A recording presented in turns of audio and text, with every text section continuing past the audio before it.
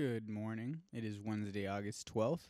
This morning we're going to be looking into some real estate market research around COVID and just basically COVID weekly update, going through the weekly real estate trends and going through some talking points. So let's get into it.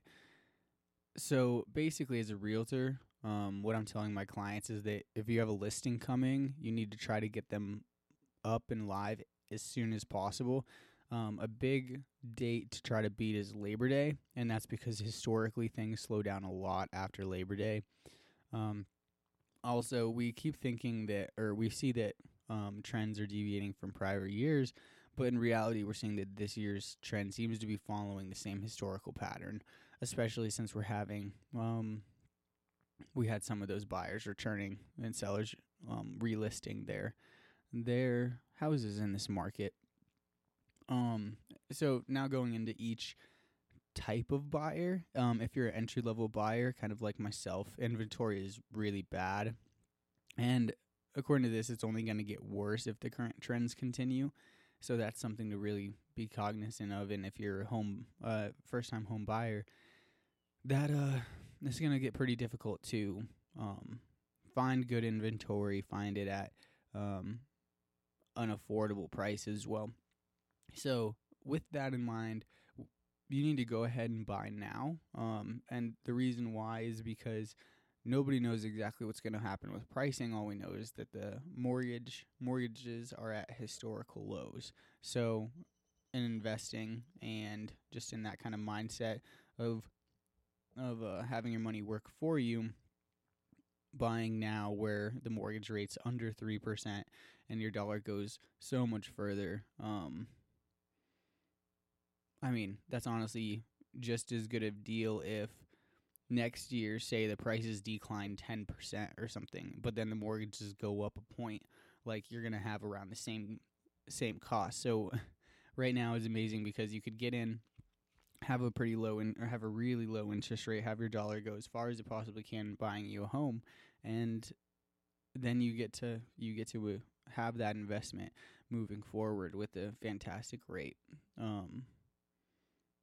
Mortgage rates are really big on monthly price if you don't know. If you have trade-up buyers, it's an amazing time. All the drivers are in your favor. Act now to take advantage. So essentially, trade-up buying is like the trifecta buying, which actually, if you go down on my Facebook page, you'll be able to see me talk about that. But trade-up buyers are essentially when you're in a first time or mid home and you want to sell that home and then move into a bigger home. A reason why this is really big, amazing time for it is because a lot of people typically have massive equity built up. That 500 to 600 range is ultra competitive as well, so you're going to get a good price for that. And then moving up, the luxury trends are doing really well right now, but there's more luxury inventory.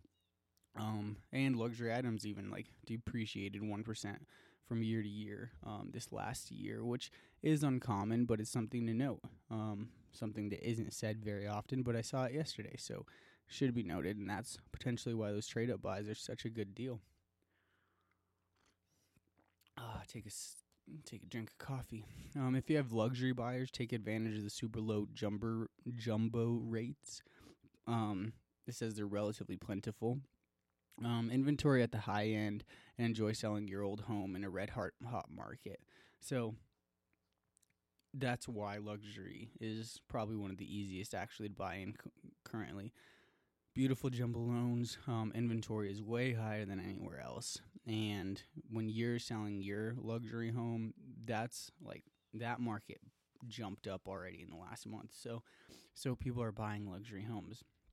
As an investor, this is big for me because I myself want to be an investor, and I also work for some investors. There's no indication of short sales or foreclosures coming anytime soon, if ever, to cause price declines at any price point. That's interesting because we talked about it yesterday in terms of CoreLogic. A company had come out saying that Colorado is one of the most overpriced housing markets in the nation, and so it's really interesting just seeing what some people see versus what other people see. Us over here in Colorado, we're seeing so many people move here. Tech giants and these big and small tech companies come in like in droves seemingly every single month, bringing anywhere between 20 and 500 jobs each.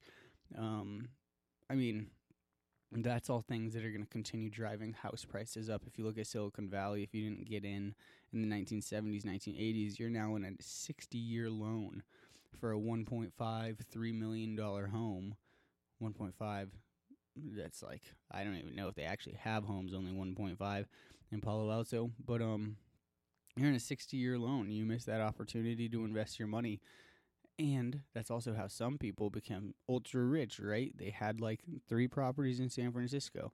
So that's my whole going in Colorado. I don't think prices are coming down. I think that we're pretty insulated. I think that with so many people coming in here, we're going to see some kind of resistance from decline, mainly because so many people have bought and, And also, if you look at it in the last 75 years, we've only had 4 years. Any time 4 years, if you would have bought your home and sold it, that you would have lost any money. That's a pretty dang good statistic if you're an investor anyway. So if you find an opportunity, pounce on it. Stale listings are the best bet. So if you're an investor, you want to go for those listings that have been on there for a while so that you can get a good deal and then make the most gross on it. We call the spread between cap rate and your mortgage rate is how you make money.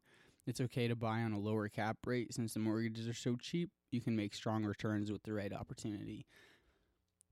So that's a really sweet opportunity to note right now is spread between cap rate. Spread between cap rate and your mortgage rate is how you make money.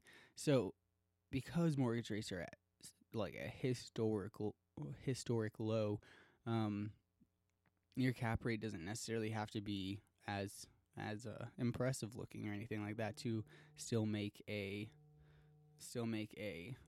profit. So there's some no change items. Overall showings are very strong. Overall numbers of deals going under contract remains above what we would expect in this time of year. Withdrawn counts are very similar to last year, thankfully. With some new information we're going into, we had several weeks where we did a few more listings than we did last year. But that ended this last week. We added a few less listings than the same time period last year.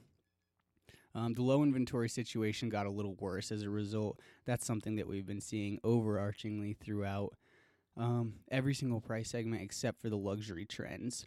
Moving on, the worst problem is between the 300 and 500K range, and then less than 300. So entry-level products, first-time home buyers, original move-ups, that kind of thing.